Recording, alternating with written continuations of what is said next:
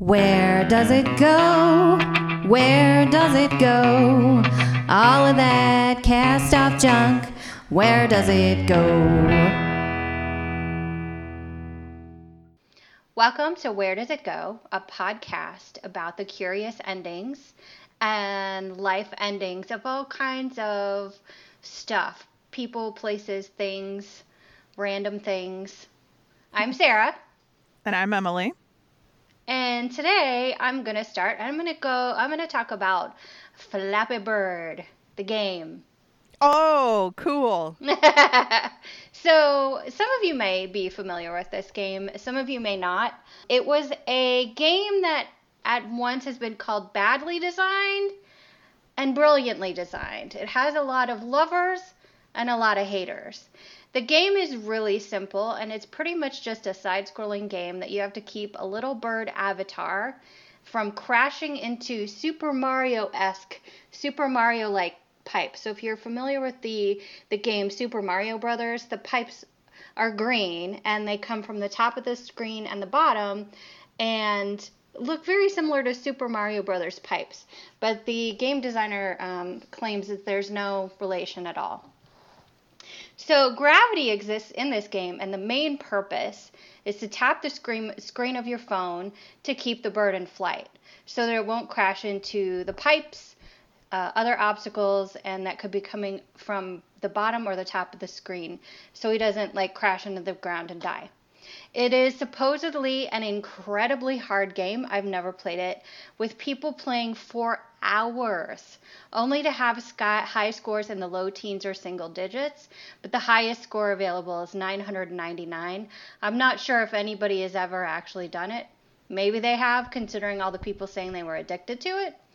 So the game was released in May of 2013, but it didn't really get popular until late 2013 and early 2014 after several reviews came out towards the end of 2013, including one by the infamous game critic PewDiePie. So a lot of people have talked about this game being addictive. So I'm going to first classify addiction, and I'm not going to go too far into it because it would be ridiculous in this format to do so. But we're going to talk about behavioral addiction first and chemical addiction next. So behavioral addiction would be something like a sexual addiction or a gambling addiction, where the behavior itself is the addiction.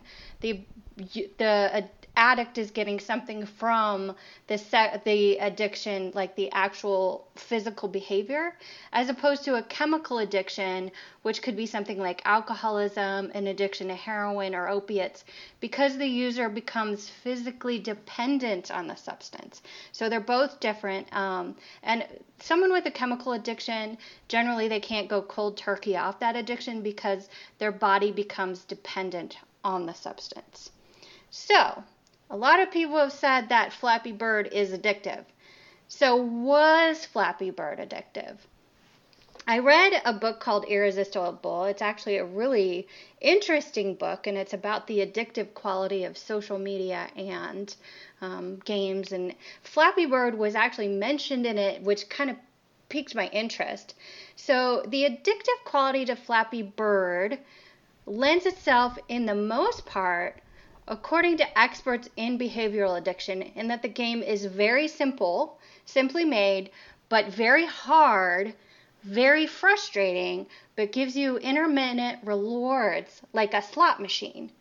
So you don't really know when you're going to be rewarded for your behavior, so it makes your brain kind of go into overdrive, like trying to figure out how to get a reward for this behavior. So an article on theconversation.com by Mark Griffiths, who is the director of international gaming research and a professor of gambling studies, which I had no idea there was a thing, talks about how he personally believes that only a small percentage of people are actually addicted to video games. Interesting. He thinks it's actually more of an obsession, and an obsession to get the highest score possible in the game. And if it's a really impossible game, you're going to be playing it a lot. So I have a quote from him, and he says, Behavior that is reinforced sporadically at unpredictable times is more likely to continue than behavior that is rewarded at regular, predictable intervals. It's a technique that is used to great effect in both slot machines and video games because the players are never quite sure if their next move will be the one that triggers a reward. Physiologically, games like Flappy Bird are likely to increase dopamine levels, so you're getting a nice hit of dopamine when people are going well, and noradrenaline when they fail. The interaction of the two competing neurotransmitter systems is likely to keep people engaged in the game for periods longer than they originally intended. I found that interesting. Mm-hmm. Yeah, so it's like you're getting dopamine and noradrenaline hits, and so that's what is keeping you playing the game, even though you're like, why am I playing this game? I hate this game. So that's what a lot of people have said about Flappy Bird. So in a tweet dated February 8th, 2014, the creator of Flappy Bird, Mr. Dong Nguyen, he's a Korean guy, he said, "I am sorry, Flappy Bird users. 22 hours from now, I will take Flappy Bird down. I cannot take this anymore." So I think the game was up for about 8 months from May 2013 to February 9th of 2014. So it was about 8 months. And it had an incredible and strange rise. It was like really rapid success. So a Fast Company article cited that Mr. Nguyen had really unanticipated success and then a really hard time dealing with all the naysayers, critics, and fans all at once. So the game kind of went up without much fanfare. The creator tweeted about it, and then for months later, it really didn't rise all that far. And then all of a sudden, it went into the family section of the App Store and then slowly rose. Yeah, slowly rose. And then people started tweeting about how hard it was and how pissed off they were that they couldn't get very far, but they were still playing it. So on January 10th, 2014, it had started gaining 20 reviews a day and rose through the ranks had risen through the ranks of the App Store through December. This was partly helped, like I said, by people tweeting that they were excited that they had what seemed like ridiculously low scores. Like, I got a 10, I'm so excited. And people were like, what? And their love-hate relationship or their rage with this game. So it gained all this crazy success, and people were talking about how they were addicted to it and they couldn't stop playing it. It was ruining their lives because they couldn't stop playing it. And whether that was hyperbole on the parts of the addicted fans or really was true is unknown. But it seemed like all that kind of fed off of it, and then the press got involved, and everyone went crazy about how this game was addictive. And at one point, the game was supposedly making $50,000 a day in ad revenue because a day. $50,000 a day on ad revenue because the game was free to download. So he was making ad revenue off the game. And this all became just completely insane. People were talking about how he was faking the reviews initially, how he was buying traffic. And Mr. Nguyen was just like, I don't even know how to do that stuff. So it just went insane. And from his tweets into February 2014, it seemed like all the attention and success just was making his life difficult and worse. And people were noticing that he was probably making a ton of money. So this is maybe a part of it. In one tweet, Mr. Nguyen said the game was completely overrated. He's like, this game is overrated. I don't know why you people are freaking out. I can't take this anymore. So by February 9th, 2014, Mr. Nguyen had taken the game off the app stores just like he said he would. Some people thought it was a publicity stunt, but the game never went back on. Never. And Mr. Nguyen said it never would. He was never going to support the game ever again. And he's been true to his word. He hasn't put it back up, even though he was making a ton of money off of it. So there are a lot of copies of Flappy Bird out there. There are a lot of clones after this.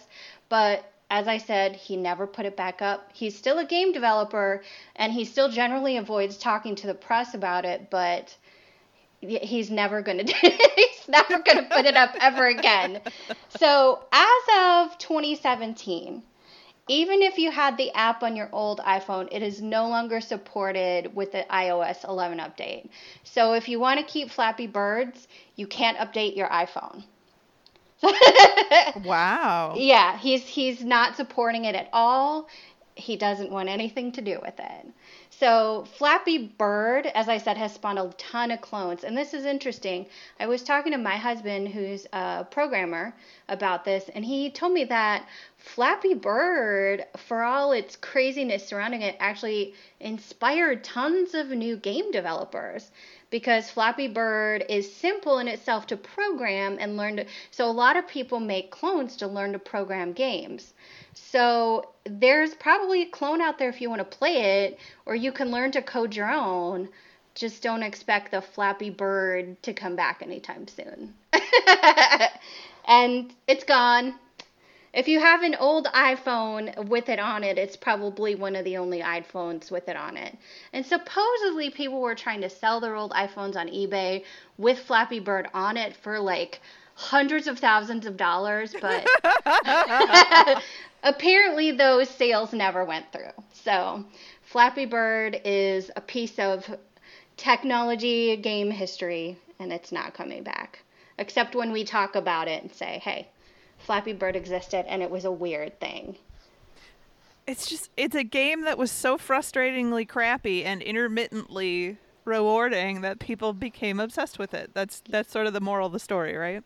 Exactly. The moral of the story was that the creator had no idea. He was just making a game. He had no idea that it was going to be addictive and have this craziness surrounding it and being mentioned in books about social media addiction. Like, wow. I remember people talking about it. It must have been on Facebook because I think that's the only social media I had. And I remember people talking about it, and then everyone stopped talking about it. And I never understood why, because I never played the game. I didn't have a smartphone. But I remember it, even someone who did not have a smartphone, did not play phone games. I still don't. I heard about it. And then it was a really frustrating game. Everybody basically hated it, but kept playing it. Yeah, I was like, why would I play this? I don't want to. Like, it sounds horrible. I've got good games on my, game consoles you can play. That makes me wonder, have you heard about the E.T. video game? No, what was it for? Do you know? I think it was, I forget if it was Nintendo or Sega. Mm-hmm. Let me look it up real quick. And I should do an episode on it because it's really interesting. But it was unplayable or borderline unplayable because it was rushed. Mm-hmm. Let's see. It was for Atari. But it was borderline unplayable and had almost nothing to do with the movie. It was just sort of rushed to market. But it sounds like this game is borderline unplayable, and it wasn't rushed to market. It was just someone who was writing a game for almost like practice, and it's like, here, have people play the game. And so I wonder if the E.T. video game would do well now or not. You never know. If we could put it on, iPhone or Google Play, maybe. Yeah, people might play it. You'd probably have to reskin it for something more modern than E.T. I don't know what you could do. Well, I know that there's a game, I think it's called Super Toads or Super Frogs. I think it's Super Toads. It's something with toads, basically. And it's known as, the hardest game that has ever existed. And it's basically just toads that like have to defeat it, like it's called Battle Toads. And it's an interesting story, and I don't really know much about it, so I'm not going to go too far into it because I have no idea what I'm talking about. But I've heard it mentioned as like the hardest game ever played, but it's actually incredibly easy because it was one of the original, I'm going to say Nintendo games, but I might be wrong. Yeah, it's just interesting how that stuff comes up, and it seems crazy and unplayable, but it has this crazy fan addiction to it. Yeah. And it's got to just be, for the most part, that intermittent reward, and Yes. then the drive to get to the reward, like you said, the increase in adrenaline when you don't get it. Mhm. Yeah, and it was totally accidental. It seems like on the part of Mr. Nguyen, who is just like, I have no idea what's going on.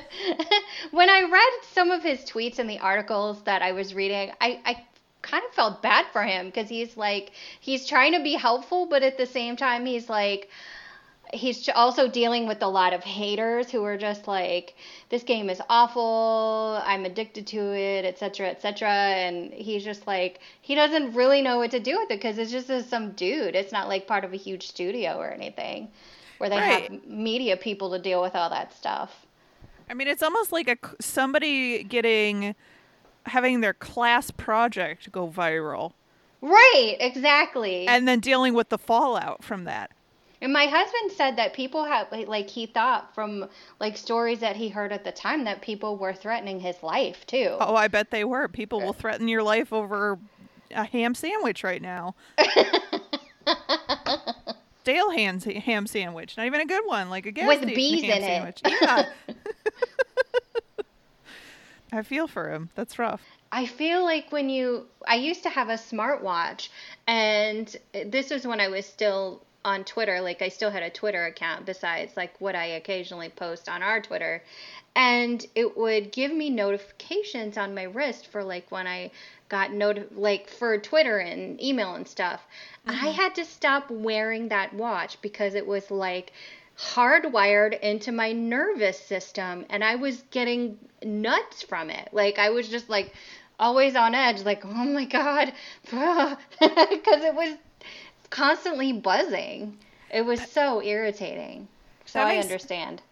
There was an absolutely fabulous episode about that.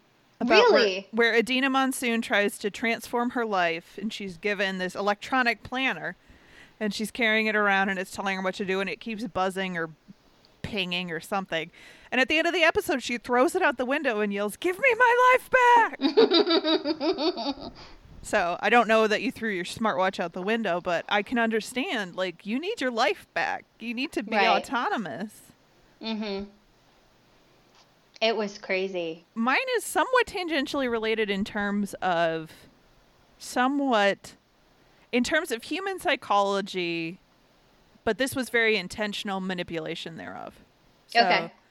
Where did psychic hotlines go? Yes. So I was listening to the Purple Stuff podcast, which is a podcast that I very much enjoy. And their most recent episode, they were watching an episode of Friday the 13th, the television show, which apparently ran from 1987 to 1990. And they had an episode that also had the commercials in it. And these guys do a lot of pop culture discussion, especially about like 80s, mostly 80s, but some early 90s pop culture. And commercials are a big part of that.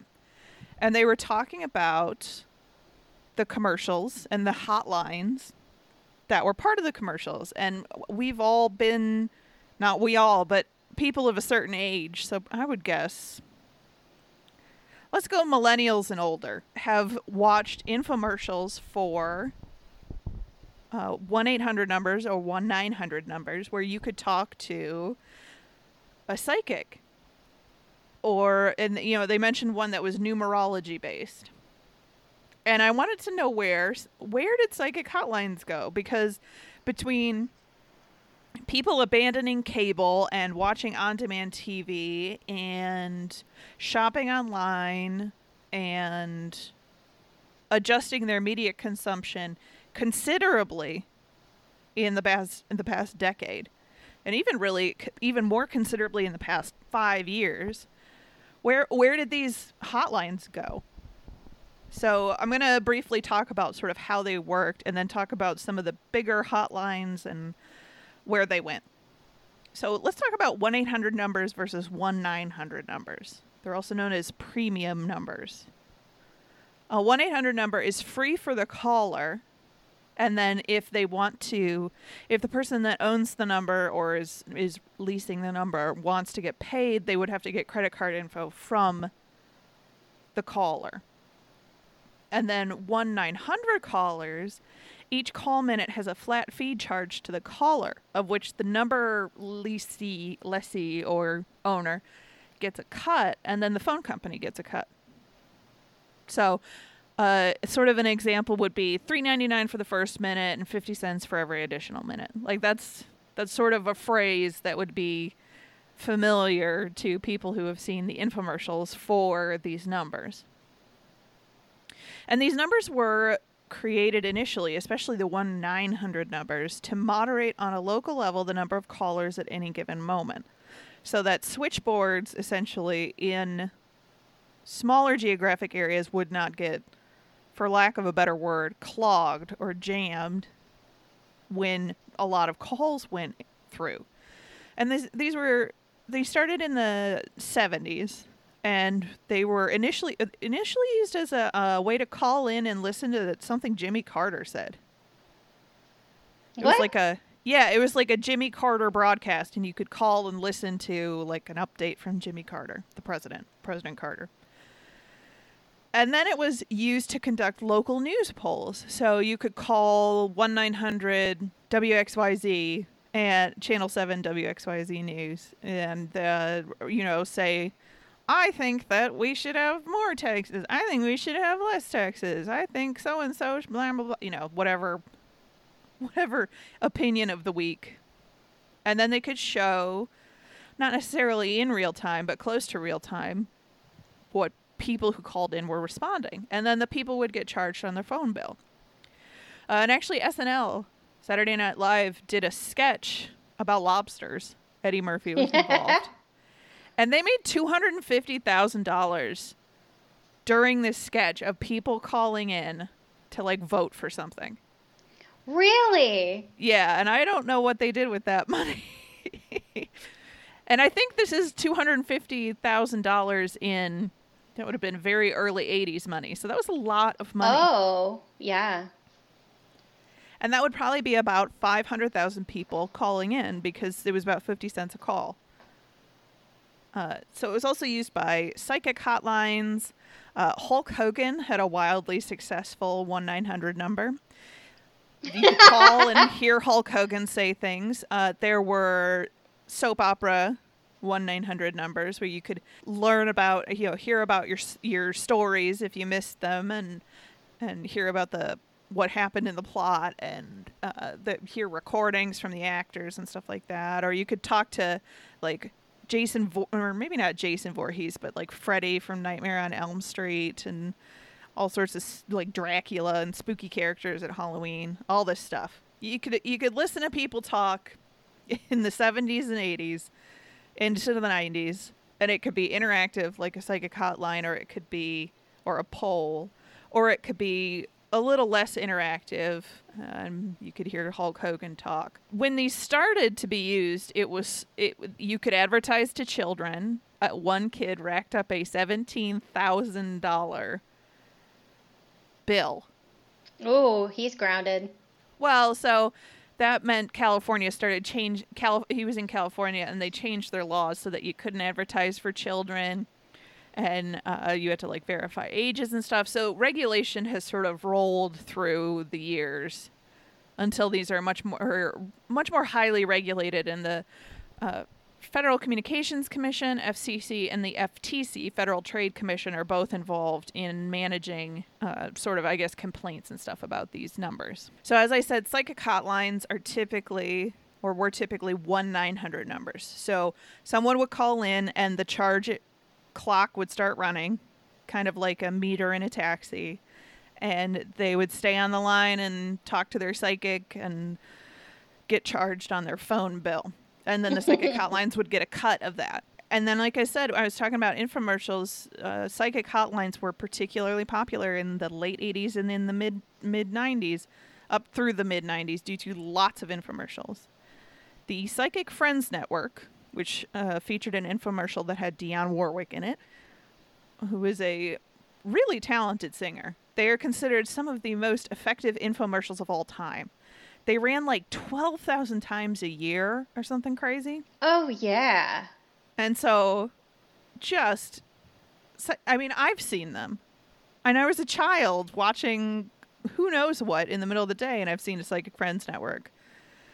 And the infomercials could be regional or national services. So, as psychic hotlines became a phenomenon where you would talk to a psychic through your phone, individual psychics some of them were able to make more of a name for themselves, and they could have their own hotline. Because the barrier to entry with this was time and being able to afford a premium number and advertising. That's it. You didn't have to be a psychic. It's a lot of, and I'll talk about what I mean by that soon, but it was not something where you had to, there's not a lot of legal barriers to claiming clairvoyance or supernatural ability and charging people access to that ability. It's not considered fraud, I guess, or it's sort of considered like a buyer beware. And I'm not trying to say that all people who claim clairvoyance, all people who charge for psychic readings, I'm not saying all of those people are frauds. I'm saying that several of these people have been like, yeah, I was a fraud. So I'm not interested in taking on whether or not psychics exist, because I don't think I could come to a conclusion on that would be accurate or really even a conclusion.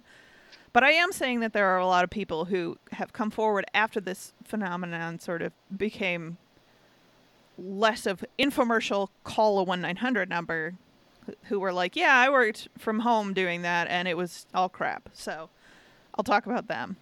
So we don't want to have a tweet like later this year, like, we're taking the podcast down. We can't take it anymore. The psychics have come for us. They should have seen it coming, but they didn't. Exactly. I am repeating what people say about themselves. Right. Not what my opinion of them is. So the Psychic Friends Network was started in 1991 and was available for phone calls only from 1991 to 1998.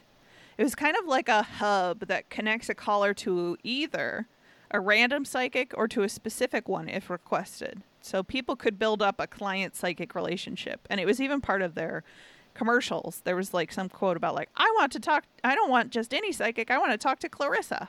And so people would work typically from their homes, although they could work wherever they had access to consistent access to a phone as a psychic. And the application process seems like it varied, but wasn't particularly rigorous. And then the people who were interacting as psychics, whether they were psychic or not, would get paid a cut of... They'd either get paid an hourly rate in terms of the number of hours they were speaking to clients on the phone, not the number of hours they were waiting for the phone to ring as they were being, as calls were directed to their homes, or they were given a cut of the call amount. And in 1998, the Psychic Friends Network declared bankruptcy, and they had a lot of debts, a lot of billing issues, some manipulative advertising. And then it was also the case that I get the impression that Psychic Friends Network did not have as many problems as some other psychic hotlines. But I think everybody just got kind of balled up into one sort of realm of understanding. Like, psychic hotlines are potentially going to cheat you. And there was a psychic called Mark Edwards. No relation to John Edwards, but they were both mentalists who also did seances. And Mark Edwards wrote a tell-all about working for the Psychic Friends Network and how he wasn't a psychic. He was just kind of charismatic and chatty, and how he was trained to draw out calls and how to make people feel like he was clairvoyant. And he talked about having color-coded, like if somebody's asking about money, here's a set of responses, and the money responses on his wall were in green. And if somebody's asking about love, the responses on his wall that he could just read from it while he was talking on the phone were in pink. And if it was something else, it was in yellow. So it was organized training of the people that worked for them that was not necessarily interested in generating anything but longer phone calls that had higher charges. And a lot of people that I read who worked as telephone psychics said that most of the people that they talked to really just needed someone to talk to. That's so sad. Yeah. And they also needed someone who would give them decide for them. So should I leave my spouse or not? You know, a therapist is not necessarily going to tell you yes or no. They're going to say, well, I need you to make that decision on your own, and here's some tools to make that decision. And a psychic might say, yeah, it's not working out, kick him to the curb, or no, stay in it for the long haul. They'll just say what they think will make the person calling feel like they are talking to a psychic. So, and maybe they're talking to a psychic. Who knows? Again, I'm not trying to yuck anyone's yum. I'm just saying that there are people who were like, yeah, I was not a psychic and I was doing this. And that brings me to Miss Cleo. Oh, Miss Cleo. Who was a very interesting woman. So, Miss Cleo never actually existed. She's kind of like Aunt Jemima in that she's she's a character played by a woman, and there's sort of a weird racial overtones involved. Yes. Miss Cleo was born Youre Del Harris, Youre. She was born in Los Angeles to Caribbean parents. It didn't say where in the Caribbean. I couldn't find that out. And she worked as a playwright, a producer, and an actress in the 90s in Seattle. And she had moderate local success, but her last work in 1997 resulted in her leaving town as quickly as possible and possibly bilking workers for pay owed. Oh, no. And then she, in 1998, started work for the Psychic Readers Network under the name Cleo. She did commercials as her Miss Cleo character, claiming she was from Trelawney, Jamaica. And she had a thick Jamaican accent, and the commercials gave you the impression that she would speak to you. She specifically would speak to you and try to, solve your problems.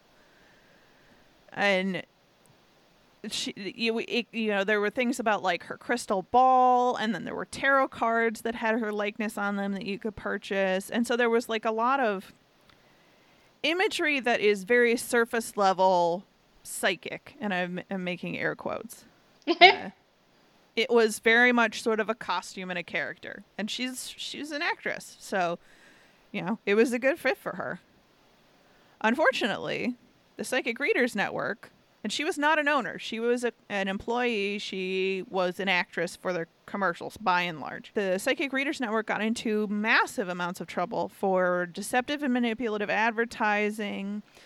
They'd give callers the impression they'd talk to Miss Cleo, and instead they'd get a network associate, just about anyone who worked for Psychic Readers Network. And I read it wasn't a Slate, it was a Refinery 29 article about someone who worked for the Psychic Readers Network, so specifically for the Miss Cleo.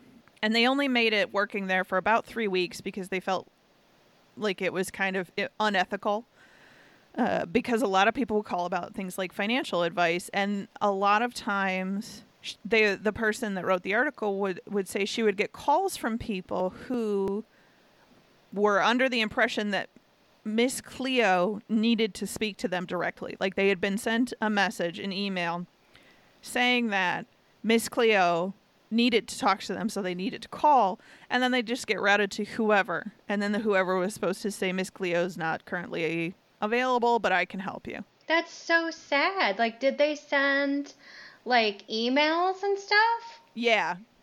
Interesting. Yep, and they promoted some calls as free and then charged people for them.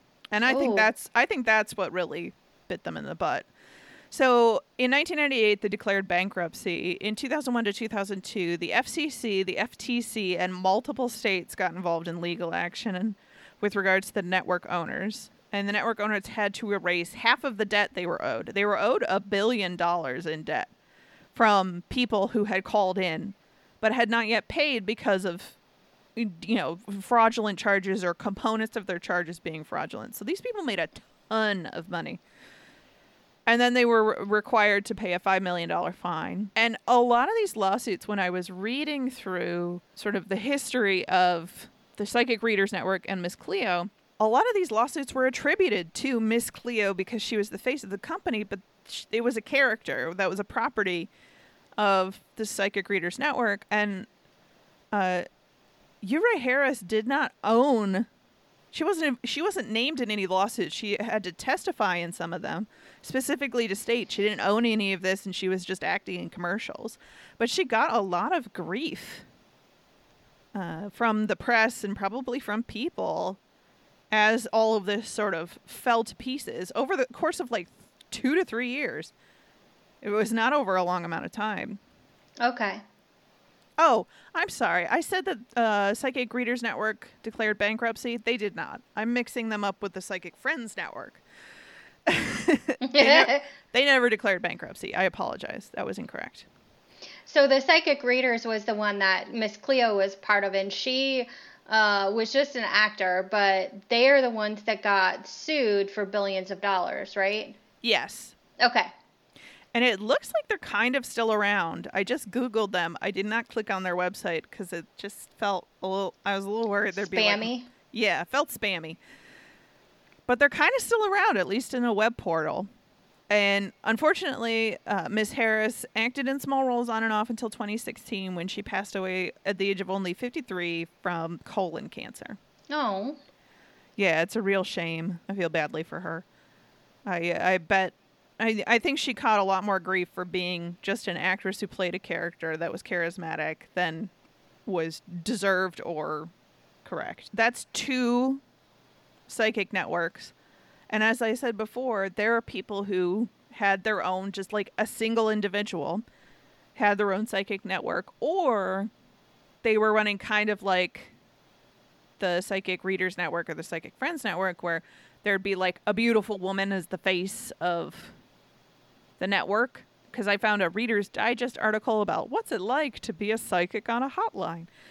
And then I found a Weekly World News article, and both of them were pretty obviously just sort of long-form advertisements. Yeah. But it was interesting because it was sort of this very ethereal-looking woman with big poofy hair, young, and it makes me wonder who you actually spoke to when you called them. So, and how long that even lasted. Where are they now? The Psychic Friends Network had a resurgence in 2012. And then a web portal developed in 2014 with voice over IP and video chat. And I think it's still around. It was renamed the Peer-to-Peer Network in 2014. And so they rebranded somewhat after bankruptcy. This is the Dionne Warwick Psychic Friends Network, not the Miss Cleo Psychic Readers Network. So confusing. It is. And I think because of the accessibility of people now and their time and how many different alerts, kind of like what you're talking about with your smartwatch, we can get. If you get people to give you permission to ping you, that can work very much in the favor of some of these larger networks. But it's also sort of on the other side, social media and crowdsourcing and crowdfunding have allowed individuals to sort of set up shop and make money digitally. Between psychics and tarot readers and people who are channeling messages and stuff, between Patreon, Instagram, YouTube, Twitter, Snapchat, websites, emails, blah, blah. Yeah. Facebook, I guess, an individual person can reach way more people now without having to have the infrastructure of a 1-900 number. And it's also easier to get access to, like, having social media. The accounts are ostensibly free, and you sort of get all that connectivity for one person. So you don't have to be a Mark Edwards sitting in your house waiting for the phone to ring. But you can be. So there are still psychic hotlines. Slate had an article with a writer who apparently tries out a bunch of different jobs and was trying to work for a psychic hotline. They didn't name the hotline. They applied to 3 different hotlines, and after a long run around, she got hired for one. And then after 4 days, she got fired for not working enough hours, and she never got paid. No surprise. The place charged $1.99 a minute, and the writer actually read tarot cards for callers and seemed to put in a good faith effort in terms of, like, this is what my cards are telling me. And she noted that most of them just wanted someone to talk to or possibly to decide for them, like I said before. So while the era of the infomercial has decreased significantly, it's not gone. And psychic hotlines have mostly just changed. Either the people who purport to be psychic or are psychic have control of their own media, or they're part of a network that has mutated a bit as time goes on, or they're just gone. Like, I would bet the Reader's Digest entry and the Weekly World News entry from the 90s that I read, I bet those hotlines don't exist anymore. Yeah. Why would you pay to maintain a number when nobody's calling 1-900 numbers anymore? So that's where they went. Nice. So this is not psychic related, but I had a friend in the early 2000s that worked for, like, a sex hotline. It was something like extra money for her on the side to make. And people basically called the number, and then, just like you were talking about with psychic friends, it got routed to someone. So they'd get routed to her. And she had some funny stories. Like, I remember the story that was her favorite for the weirdest thing she had ever had to talk to someone about was granny panties. Like, she had to keep talking about, he wanted to talk about women's underwear for elderly women. Okay.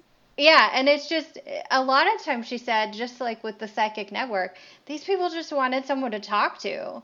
Like, some of them may be kind of bizarre, but most of the time it was like really just some human interaction. Yeah. Which I find fascinating. And that makes, I mean, it makes a lot of sense. It's a shame that people can get scammed. Not that your friend was involved in scamming, because no. Sort of adult hotlines are actually handled a little bit differently from psychic hotlines. And while there are ones that are a little scammy, usually they're not. Mm-hmm. Usually they're pretty straightforward, simple experiences that I know that because they bump. The only reason I know that is that research of psychic hotlines and research of sort of adult themed hotlines. Those are sort of intermix. Yeah. Yeah, exactly. You learn about one when you learn about the other. Yeah, I'm glad it was tangentially related then. Oh, definitely. And actually, legally for a while, you could do specifically a 1-900 number for sort of adult themes, and that got legally changed so that it's required to go through a 1-800 number, so that somebody, and your friend probably didn't take credit card information, but somebody probably did earlier in the call chain. Oh yeah. And then transferred them. So it's highly likely that credit card information was exchanged, and I think that's to help track where the money has been and where it's going, and to make it intentional and make it like the fraud is much more specifically illegal if there is fraud. It makes it harder to, which is a shame that it didn't become a requirement for psychic hotlines, because a lot of people got defrauded out of money just because of how like the psychic readers network operated. So when I was 11, I was a latchkey kid, and a friend of mine and she came over to play, and we were really curious. So we called, I don't remember which one it was. It's probably Miss Cleo's. Like, judging from the time frame, if I was 11, it was early 90s. So That was probably Psychic Friends Network. Okay. So anyway, we called and they didn't require a credit card or anything. So we called and I don't even remember what the lady said, but later when my parents found out, my mom called and complained and basically they never had to pay the charge. I only talked to this woman for like maybe 3 minutes because I was a little kid and I just hung up on her because I knew it was something I wasn't supposed to do. But Yeah, right. it was interesting. They didn't even check. Like I was obviously an 11-year-old. And my friend was on the other phone and we were giggling. So it wasn't like... Yeah, it's two children chuckling into the ear of a psychic. Right. Who's just like probably trying to iron while waiting for it to be time for her to go pick up her 11-year-old from school or whatever. See, I think about that, like this lady that was talking about these two giggly 11-year-olds and what she was thinking at the time as you're talking about this. It's just funny. Just imagine a lady ironing. Yes, honey. That's fun. I just think about the vaporwave. Like a lot of vaporwave soundtracks, for some reason, have like Dionne Warwick in them saying stuff because it was so like ubiquitous. Those commercials late at night that you can just find like little bits of them. That's really interesting. I might have to go listen to some vaporwave. Yeah, you can hear like Dionne Warwick's voice saying "at the mall" in one of them. That's great. Because they used to do like mall visits, right? Oh, I'm sure they did all kinds of stuff. I'm sure they grifted as much as they could possibly grift. And I'm not trying to claim that Dionne Warwick is a grifter. I think she's probably a lot like Miss Cleo in that was hired to be an actress in a commercial. And honestly, I am not going to say that actors are responsible for the actions of the people who do things in their commercials. Or, like, you know, the people who are ordering the commercials and then running their business, unless it's the same people. I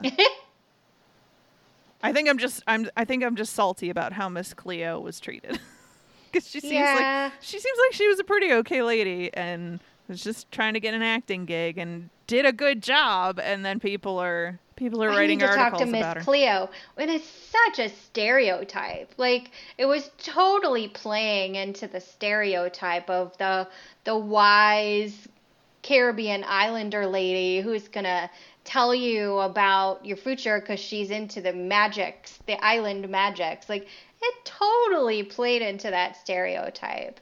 So I think there's that piece of it as well.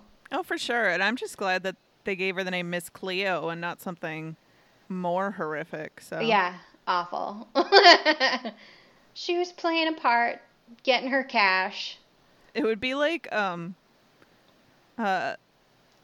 you know Mark Ruffalo, the actor that plays the Hulk? It would be like holding Mark Ruffalo responsible for... Who's the parent company for Stridex? He was in a Stridex ad. Or maybe Noxzema, one or the other. Procter & Gamble? Yeah, so it would be like holding Mark Ruffalo responsible for Procter & Gamble's behavior. Which is just absurd. Like, you say it that way and you're like, that's ridiculous. But that's what was done to Miss Cleo and probably to a lesser extent to Dionne Warwick. Mm-hmm. So, be nice to commercial actors. They're just actors. They're just hustling every day like you and me. So that's my soapbox about where Psychic Hotlines went.